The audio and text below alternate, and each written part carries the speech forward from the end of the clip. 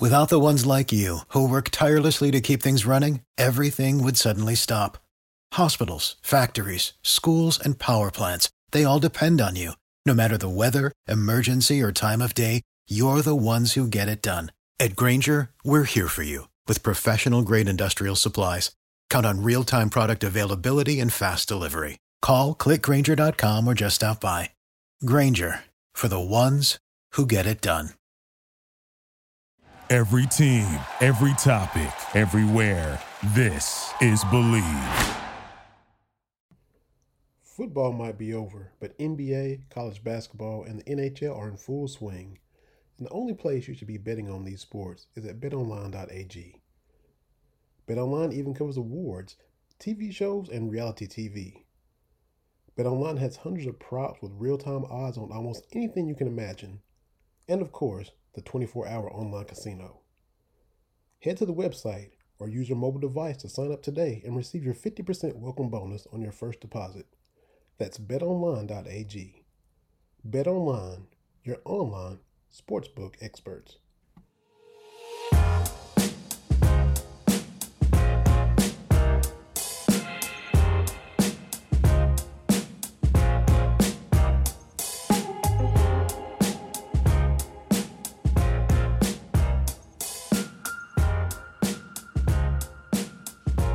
What's going on, everybody? It's time for another episode of Believe in Kentucky on the Believe Podcast Network, the number one podcast network for professionals, alongside Double Zero, the 96 champ. My name is Vinny Hardy. I'm with Tony Delk. What's good, TD?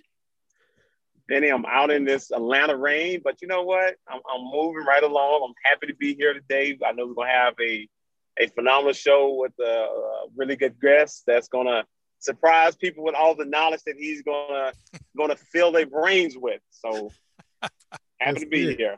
That's it. He's from Louisville, Kentucky. I grew up in Harlan County watching him back in the day on WKYT. He hosts the Big Blue Insider on 6:30 a.m. WLAP in Lexington now. He's a Packers fan, TD. I don't know if we can't hold that against him. I don't guess. You might. I can't either. Considering what they did to your Titans earlier this year, you might. But anyway, hold on. That was a snow game. Come on now. You already know how you should know that. You know how Tennessee shut down with 2 or 3 inches of snow. So do you expect our players to be able to play in snow? Absolutely not. This is true. We have Mr. Dick Gabriel on. Also, you hear him on the UK Sports Network, sideline reporting for football games. You hear him with baseball games. Look, he does it all. We got Dick Gabriel on Believe in Kentucky. How you doing, Dick? I'm good, fellas. How you doing? Glad to be here. Glad to Dick, have you. Absolutely. Dick, you can kind of fill us in. I know you do, a lot of reporting on all the different sports. You're very knowledgeable about, football, basketball, baseball. But I want to pick your brain on baseball because it seems like the SEC conference has 9 or 10 teams ranked. Is a conference that good? Yeah, it really is, Tony. And, and I think one of the biggest reasons is money, frankly. I mean, schools are pouring resources into baseball, and they're paying their coaches more. They're paying their assistants more. The facilities are phenomenal. I don't know if you guys have been to the new stadium over on the UK campus, but it's just outstanding. And, with the SEC network being what it is, there's more interest in baseball.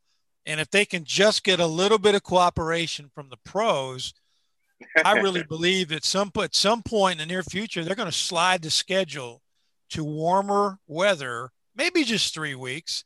And therefore, you'll be able to put more people in the stands and sell more tickets and make a little more money. So you're saying so revenue is going to go up if they were to decide to make that decision? Absolutely, because look, we all know Kentucky's the northernmost school, and people aren't going to show up till the weather changes, but that's the case at a lot of places, although you've got some schools where people show up regardless.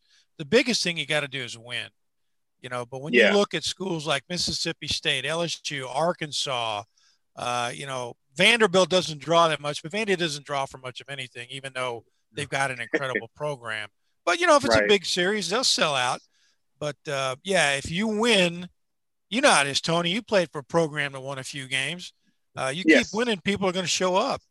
Oh, they're coming. You have a lot of people that like to get on the bandwagon. So, you start winning, you get ranked, and before you know it, you got televised games, you have more Yep. people coming out. So you are right about the support. But, when I look at baseball and I know Vanderbilt, what makes them so good is pitching. So when we look at the pitching of all these teams, like what's the separation? What's so different from Vandy than you would say like the teams that are ranked in the other teams that are ranked in the top five? Well, that's a great question, and very few people really know how this works. Here's the deal. Uh, your sport, basketball, everybody got a Scully unless they were a walk-on, right? But what do they have? 11 Scullies, 12, something like that. In baseball, you have 11.7. You Oh, got to split it up among everybody else, okay? Now, some guys are in on academic grants. Some guys are in on a little bit of money. Every once in a while, you'll get an AJ Reed, who was the best player in college baseball, and he'll get either a full ride or close to a full ride. okay. Vanderbilt has a great thing going with so many grants available through that school that a lot of those kids who play for Vandy are on academic grants. And so they'll go out and they'll find a kid who is a great baseball player, but qualifies academically for money. And Wow. a few schools, Stanford does that as well. They're generally schools of that caliber. There's a little bit of that at other schools, but Vandy has done a great job of building its program that way. And there's nothing wrong with that. It's obviously an advantage for Vanderbilt, but if it were that easy, everybody else would go out and do it. So I don't know if that's ever going to change. I don't know if baseball is ever going to get more funding for scholarships, but until it does, that's kind of a built-in edge. Louisville has a similar advantage. So, it's something they don't like to talk about because if coaches complain about it, now it sounds like they're bad-mouthing academics, and you really can't do that. Right. Yeah. Yeah. You of course you covered the game today. The Cats beat EKU 6-3. Right. Nick Mingione just got an extension, the head coach for UK baseball. What in his heart of hearts, when we saw the hot start when he came and then the program dipped a little bit. Tony talked about how elite it is in the SEC. You guys mentioned Vanderbilt and LSU. Where do you think the program is this year in the landscape of the SEC? And then Nick Mingione's and their staff's heart of hearts, what kind of team do they think they have this year? Are they contending? Are they a year or two away? Where's Kentucky at in the big picture in the SEC this year? Well, when you say contending, are they contending for an SEC title? I don't know if they're that good. What they need to contend for is an NCAA tournament bid. Get into the SEC tournament, win enough games to where they can be active in the postseason. The answer to that is, yeah, I think they do. I think they believe they have that. Here's the thing. Nick comes in, like you said, the first year. Yeah, he inherited a lot of players. He had to re-recruit some guys, but you have to understand that the guys that he inherited weren't really thinking. Some of them weren't even going to come back. They had just kind of felt like they'd been, played out and they'd had all they wanted. They never really talked about going to Omaha. They never really thought that much about going to the postseason. They were just going week to week, and sometimes that's what the SEC does. First thing Mingione came in and did was he started using the hashtag Omaha, which, as you guys know, means College World Series. Right. That's just code for the top in college baseball. And if you've ever been to that event, if you've never been, I urge you to go. It's awesome. It's a great sporting event. So anyhow, he had to convince these guys that they were good. The first weekend series they had, because I went with them to do radio, was North Carolina, and they got swept. But in every game, they had the tying run at the plate or on base in the eighth inning or later against the top 10 program. So after the last game was done, I'm packing up the radio gear and I'm trying to hustle to get to the bus, right? And Tony, you know how it is when guys have to rush to get to the bus to get out of town. I looked over in the dugout and all the players and Nick were still in there. Nick spent 20 minutes after that last game saying, guys, We just got swept. But let me tell you what, we're good. You're good. You can do this. He had to convince those guys, and it took him about a month to convince them that they were really good enough. And you saw what happened. They won an NCAA regional, and they were 2 wins from going to Omaha. Yeah. Now, the following year, they got off to a great start, Vinny. I don't know if you remember this, but they were tearing it up. They went down to Houston, to Minute Maid Park, played in a round robin, killed everybody, hit home runs out of the state of Texas, but little by little, injuries took over. And by the time the middle of the SEC season rolled around, they were out of pitchers. And by the last weekend, when they played Vandy, they had no starters. They were starting relief pitchers. Right. So 2018 should have been a really good year, and it wasn't. 2019, they weren't any good. Last year they were good, but then you know what happened. So that's kind of a long answer, but I think they've got really good chemistry. They've got a good mix of new players, freshmen, transfers. They've got good veterans back, so they got a shot. And that's all you can ask. Mm-hmm. So do you think with the COVID situation and what the NCAA did, allowing these guys to come back, I think you think that made the conference even stronger? Absolutely. Kentucky's got some guys, what they're calling graduate seniors. I like the super seniors tag, but man, everybody's got them. Now some programs, their veterans were good enough to go on to pro ball, but right. everybody now has built-in depth that they've never had before. It's really going to be interesting to see how that plays out. But I think it's helped the programs that are toward the bottom half, like Kentucky, probably more than the ones at the top, because as I said, their best guys went pro. And speaking of COVID, I saw where you mentioned that you had it a couple months or so ago. How are you feeling? I'm good. I'm good now. Thank you. I got it in October, and I really believe that it was after the road trip to Missouri, which was not a great road trip for the football team. Yeah. And then you might recall that was the open day, right? Well, that was also Breeders' Cup week, and Tom Leach had to be tested in order to be allowed to work the Breeders' Cup. He tested positive. So he called me because we had spent the whole weekend together in a car driving back and forth to Missouri. He said, get yourself tested. And sure enough, I was positive. And buddy, it kicked my butt. And thankfully there was that open date for football, because I spent, about 10 days flat on my back. It just drains you, at least me. Everybody's different. But with me, it just drained me of all my energy, achy, coughing. I had what they call COVID pneumonia. I didn't lose my smell or taste. Didn't have a high fever, but I had the other symptoms. It was not fun. So all these people that think it's a hoax or won't wear a mask or whatever, it drives me up a wall. So Dick, so what you're telling us is that Leach gave it to you in so many words. That's what it sounds like. That, or we got it or we got it together somewhere on the road in Missouri. But I do blame Tom. Yes. Hey, thanks for saying that. So when I talk to Leach, I'm gonna be like, Leach, come on, man. Were you not wearing your mask, or were you not following the protocol? And I know Leach.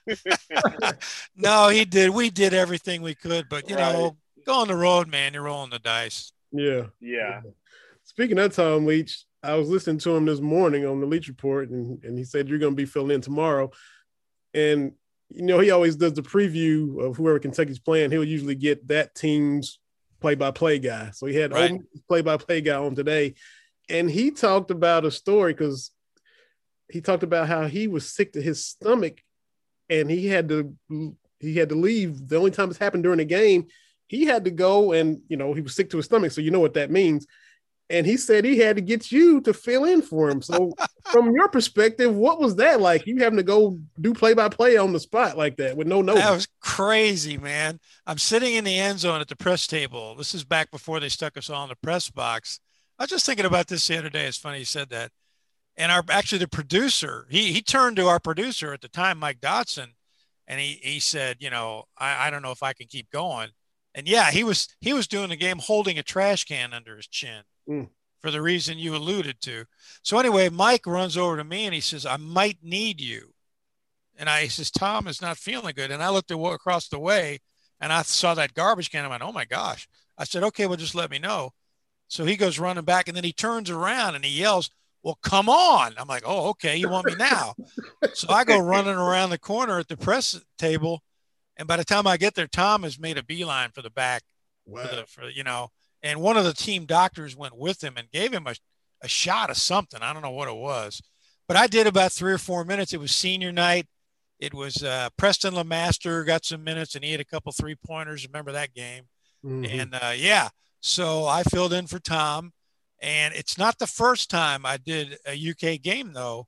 In 1979, it was a 79-80 season. And Kaywood Ledford and Ralph Hacker were still doing games. Well, that was the first game in Springfield, Mass., the first Hall of Fame game, and it was Kentucky and Duke. Mm. And so Ralph and Kaywood were in Florida doing football. So I did the basketball game in Massachusetts with none other than Jock Sutherland, who later ended up on the U of L network. Yeah. Jock and I went up to UMass, and it was Sam Bowie's first game, and Dirk Minifield and that group. Okay. So I'm one of 4 people who ever filled in for Kaywood Ledford. And then for 3 minutes, I filled in for Tom Leach. That is distinctive honors right there, Gabe. Very unique. Very unique. Speaking of senior night, look, Kentucky just lost to Florida on senior night, playing Ole Miss right now as we speak. TD, I'm flashing back to your senior night, 96. Y'all beat Vanderbilt 101-63. You had 23 points in 27 minutes. What do you remember about the game? What do you remember about the days leading up to your final game in Rupp Arena as a senior? Just my mom being there. My mom had never come to a game. That was her first game in Rupp Arena was senior night. My mama was older, so she really didn't travel, and I really didn't think she was going to come. My brother was like, man, I'm bringing mom up. I was like, for real? Because, she had never come to my freshman, sophomore, junior, that senior game. But, just having my mom in the house, picture with her, my brother, that night with Walter, Mark Pope, and just being a special team. I think at that point we hadn't lost the SEC game. So that was just a special year that was leading us towards the Final Four and, eventually cutting down the nets. But just having my mom there was probably the most special moment I can think of. It's not even, beating down Vanderbilt, having our seniors, just be a part of something that we saw so many times. I remember my junior year, I think we played LSU for our senior night. And, just Chris Harrison. It was tough just to see those guys go out. And when you play that last game as a big blue player, it's over with. You're thinking like, gosh, not even thinking about jersey getting retired, winning a championship. It's like, this is the last game as a collegiate athlete I'm going to play in Rupp Arena. And you have so many memories, with winning and losing. Just those guys that I came in with. I came in with Walter McCart. I came in with Jared Prickett. I came in with Roger Rose, who left and transferred to USC. Rodney Dent was JUCO All-American, played 2 years with him.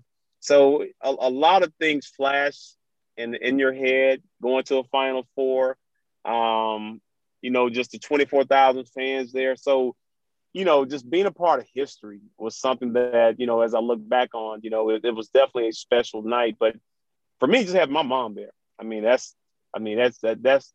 was like the icing on the cake for me. So that lady was like, I'm not coming. And she only came to watch me play live, I want to say 3 times.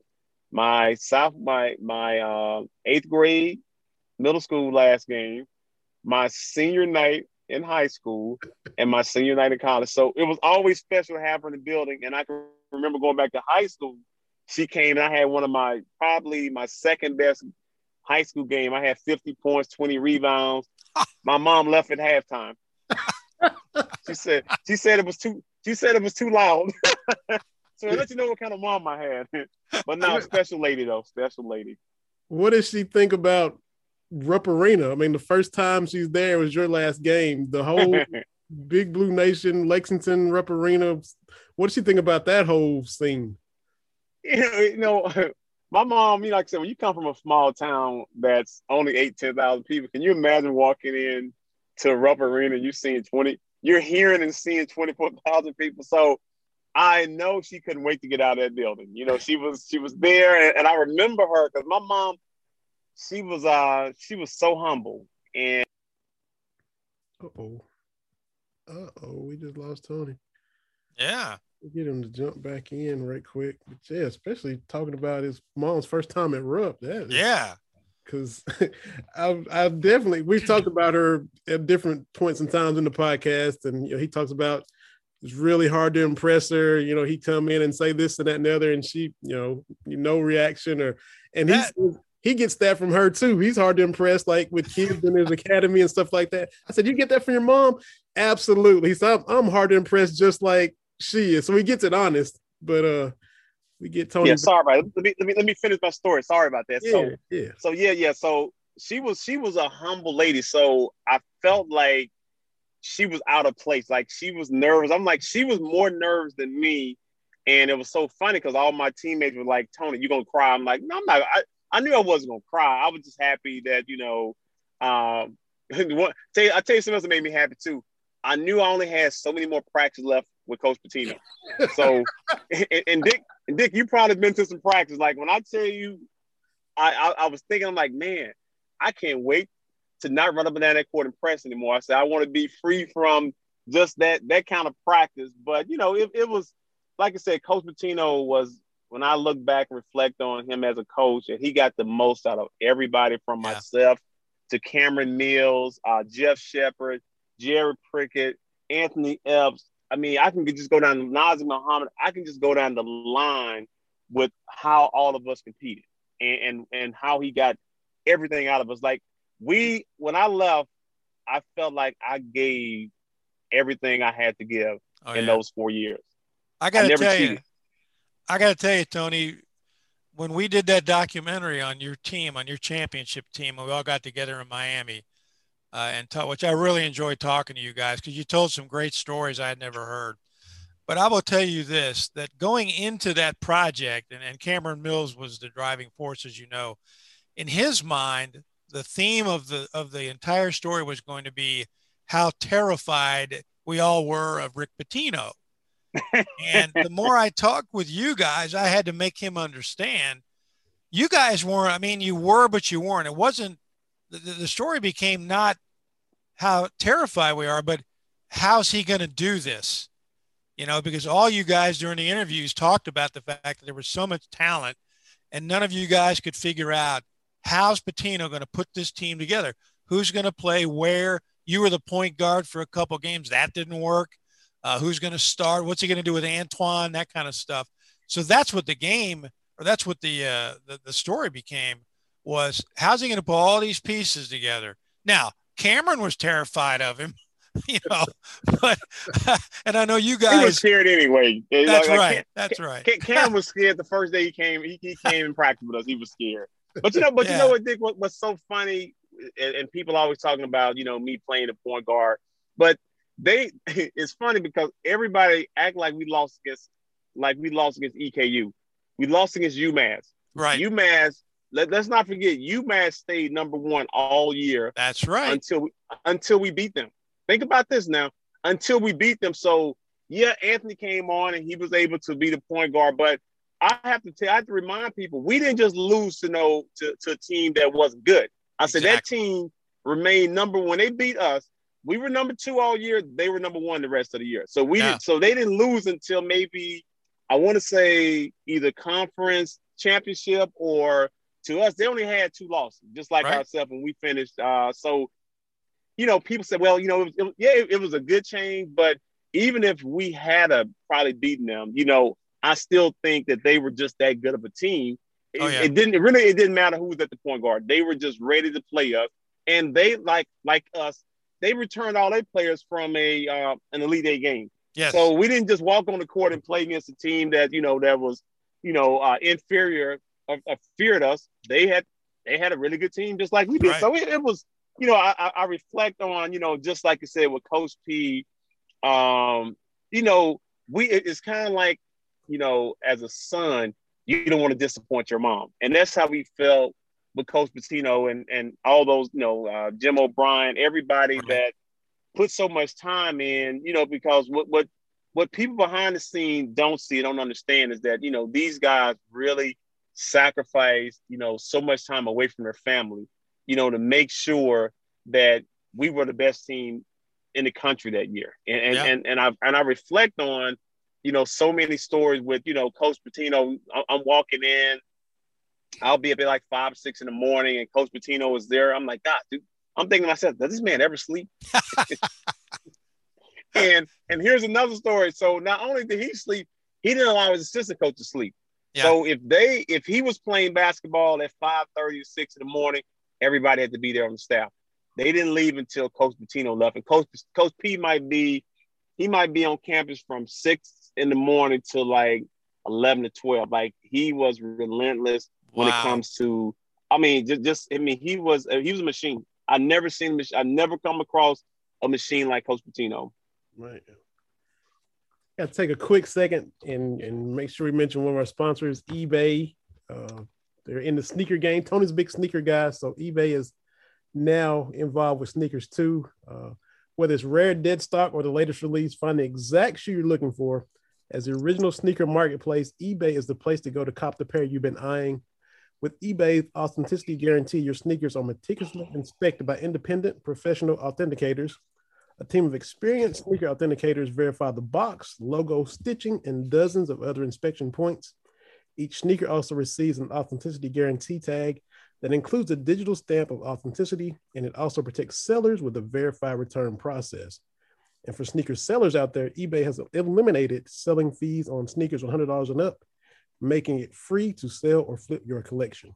So go to ebay.com/sneakers today.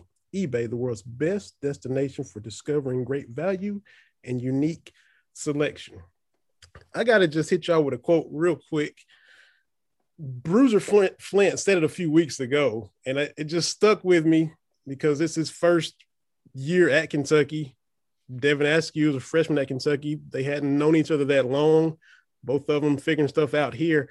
But he said that Devin Askew was the hardest working player he's ever seen a few weeks ago when he spoke to the media. And we've all heard that he's one of those West Coast kids, but he's not trying to transfer back closer to home, a la Johnny Juzang or Jamal Baker. I'm not saying that Bruiser's lying. I was just surprised to hear him say that, considering how long he's been coaching and all the players he's come across. So what do you guys think when you hear a quote like that, for him to just after a few weeks say that Devin Askew is the hardest working player he's ever seen? What do you think, Tony?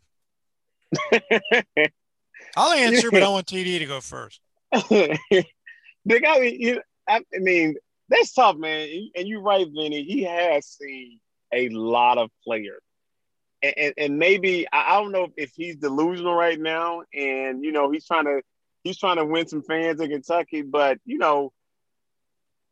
all come across some kids that work extremely hard. I think once you get to that level, I really didn't know how hard I really worked until I left Kentucky. I was like, when I came in as a high school player, I thought I worked hard as a high school player, but the intensity level was at a whole another height.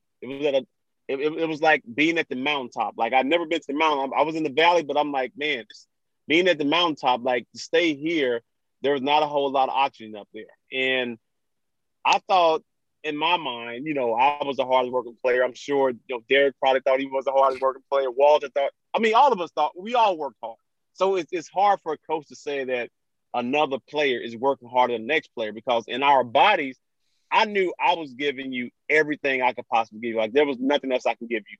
And if anyone ever said I wasn't playing hard or I didn't play hard, it was an insult. Like, I was insulted. I felt like, do you really understand, like, my body and what I sacrificed is something that most players would love to do, but most players don't do it all the time. I say, once I learned how to work hard, it was every day. Like it was like you knew every day I was going to give you 100%. So to say that, I don't know. Maybe he's trying to win some fans there in Kentucky. I don't know. Well, my take on it, first of all, Tony had the cramps to prove how hard he was working. There's no question about that. But I really believe that this was a little bit of a head game.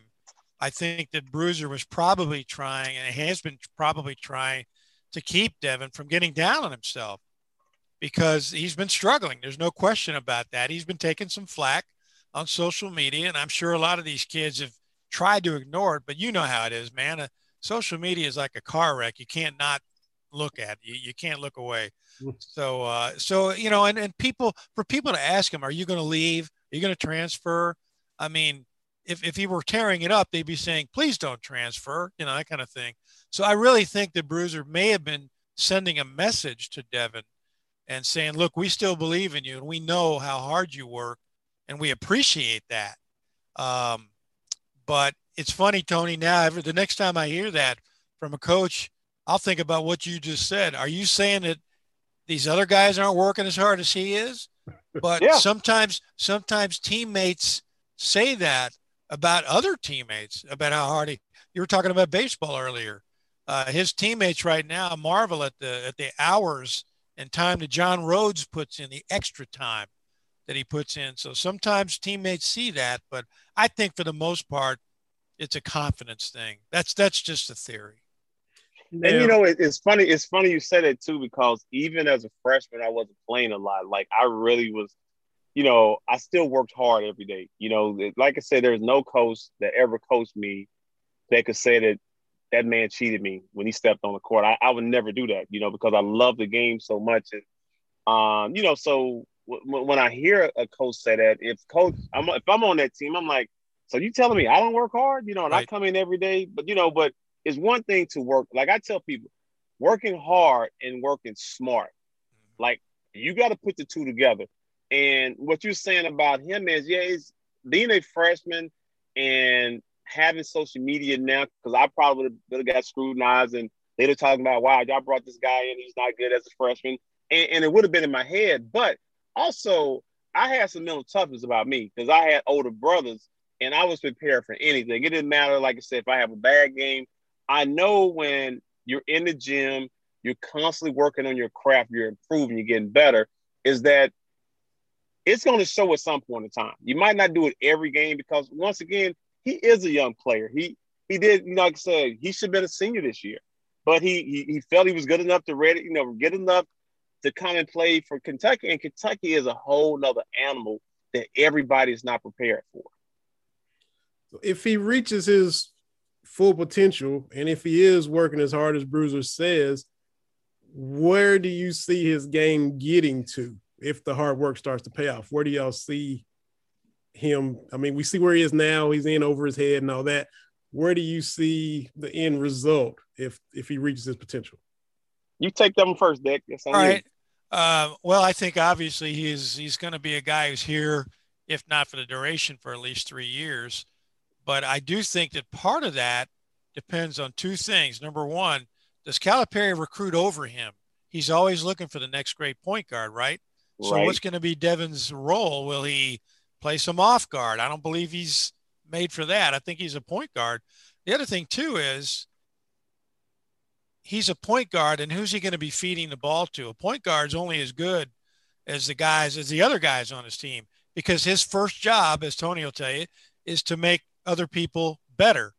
So if there are teammates with him for the next 3 years who are good enough to help make this team make this program what everybody hopes it can be, then yeah, he'll end up being an effective point guard.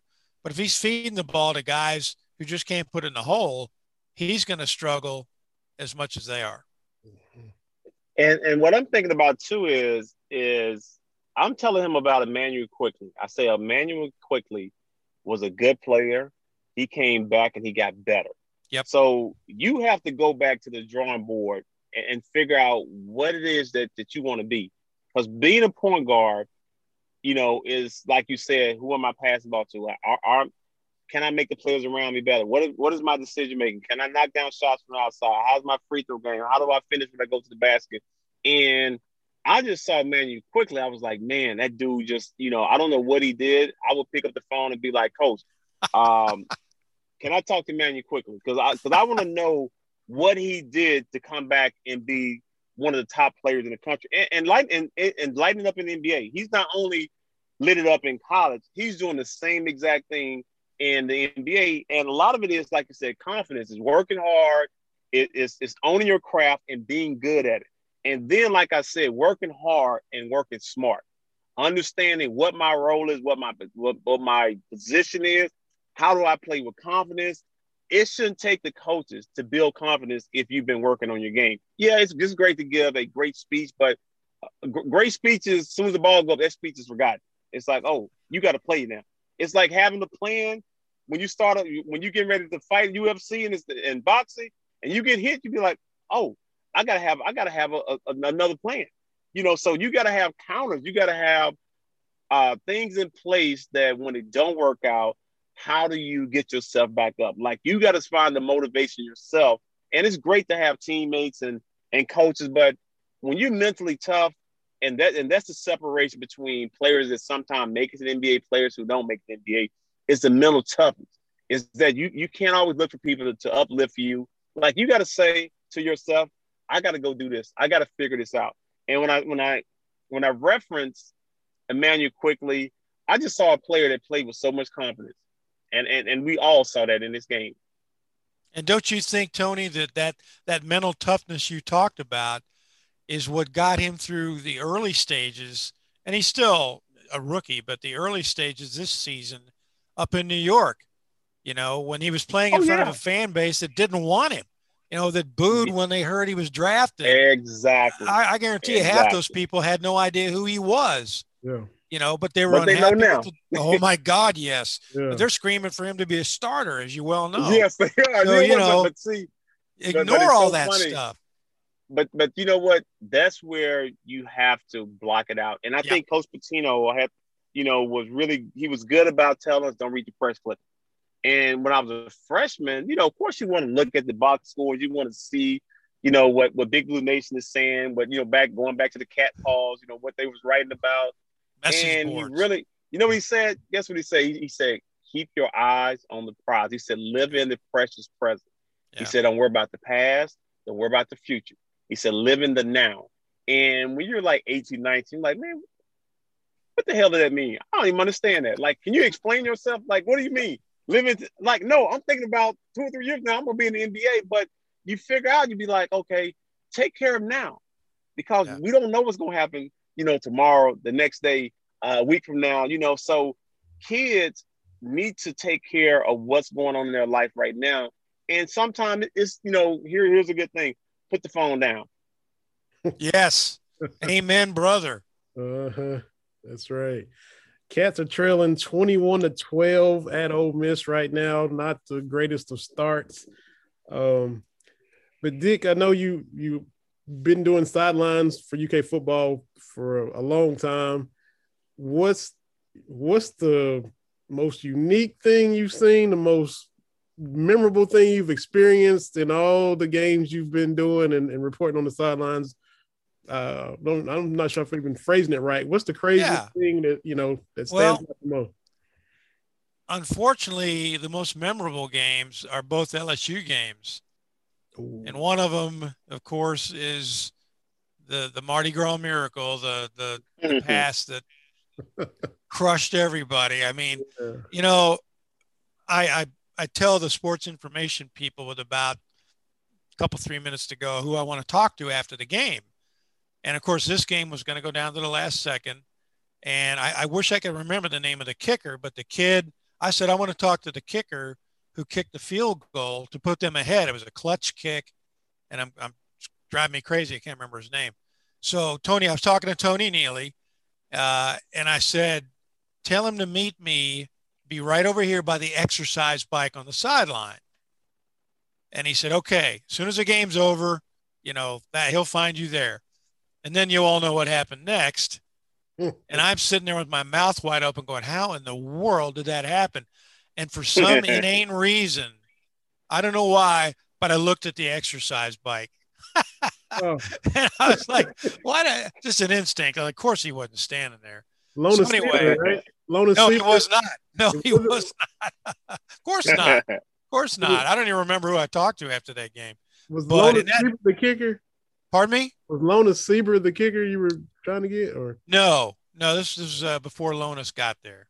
oh, okay. Yeah. But speaking of Lonas, he had huge kicks in the upset win over LSU. Watching them beat the number one team in America, and they flood the field. That was phenomenal, and it's right up there, a little bit better than when they beat Louisville on the Stevie Johnson touchdown pass. Mm-hmm. That was incredible as well. But there, thankfully there have been a lot of good moments when they won that first Music City Bowl. I had not covered a game I'd covered bowl games. I covered the one in '93 in Atlanta. That wasn't that great. Mm-hmm. And it had been a while since they'd been to a bowl game and since they'd won one. So that was a lot of fun. And then, it's been fun covering the Stoops teams. It really has. Yeah. So definitely had to get that in too, man. Just wanted to just kind of bounce around and hit all the sports sure quick while we got you in and before Tony had to lock it up. So definitely appreciate all your insight and glad you're feeling better. Oh, yeah. And you'll look forward to spring practice is coming. It's fun hearing you on the radio for baseball. Look, man, like I said, WKYT back in the day, I remember you as a kid watching you. So, man. Yeah, back when I had a beard. Yeah, man, look, I think you posted on Facebook. You reminded me of like Steve Bedrosian for the Braves. Oh, very good. Had a big full beard like that. I was like, yeah. With the well, I couldn't shave it off at KYT because my general manager didn't like it. He said the guy who took over, the guy who hired me liked it. He passed away, and the guy who took over, he didn't like it, but he said, you can keep it, but if you shave it off, you can't grow it back. And so I think I was married at the time, and the wife liked it, and then I got divorced, and then the girlfriend liked it, all that stuff. So finally, I went to work for 5 years for IMG, for the UK rights holder, and they didn't care either way. So I thought, well, I'll shave it off, and if I don't like what I see, I'll grow it back. I shave it off, and immediately, what do you hear? You look 10 years younger. You think I'm going to grow it back now? There's one person who wants it back in my life every day. That's my daughter. My son's cool with it, but my daughter wants me to grow it back. But I said, Kate, if it comes back now, it's going to be gray. Right. She wants it back. So, but I've remarried, and the current wife does not want the beard. I grew it at the beginning of the pandemic. I thought I'm not going to shave, and I'm not going to get a haircut till I'm able to go back to the radio station, which we thought was July. We thought it was only going to be 3 months. Yeah. Boy, were we wrong. You would, yeah. She finally, I got a haircut, and she said, "Cut that beard off." You would have a David Letterman. You'd have a David Letterman beard now if you hadn't. Oh my gosh! Hey, he's got a little more money than I do. If I had his money, my wife would allow me to grow that beard back. That's true. You can do whatever you want to do with that kind of money. Yeah. So if I ever get that kind of money, you'll see me with a beard. You guys will know. There you go. Well, it's been a lot of fun, Dick, man. Can't thank you enough. Thank you, Vinny. Thank you for hopping on the podcast. And man, TD, appreciate your knowledge as always. Always, brother. Good night, man. And coach them up like you are. And then look forward to hear you on the SEC stuff next week, man.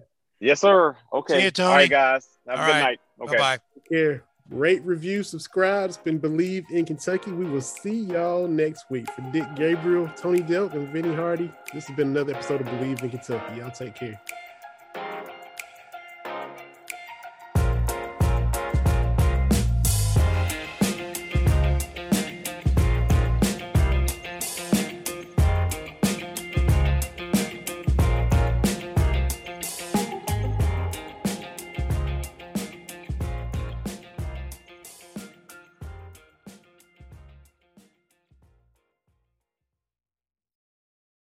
Without the ones like you, who work tirelessly to keep things running, everything would suddenly stop. Hospitals, factories, schools, and power plants, they all depend on you. No matter the weather, emergency, or time of day, you're the ones who get it done. At Grainger, we're here for you with professional-grade industrial supplies. Count on real-time product availability and fast delivery. Call, click Grainger.com, or just stop by. Grainger, for the ones who get it done.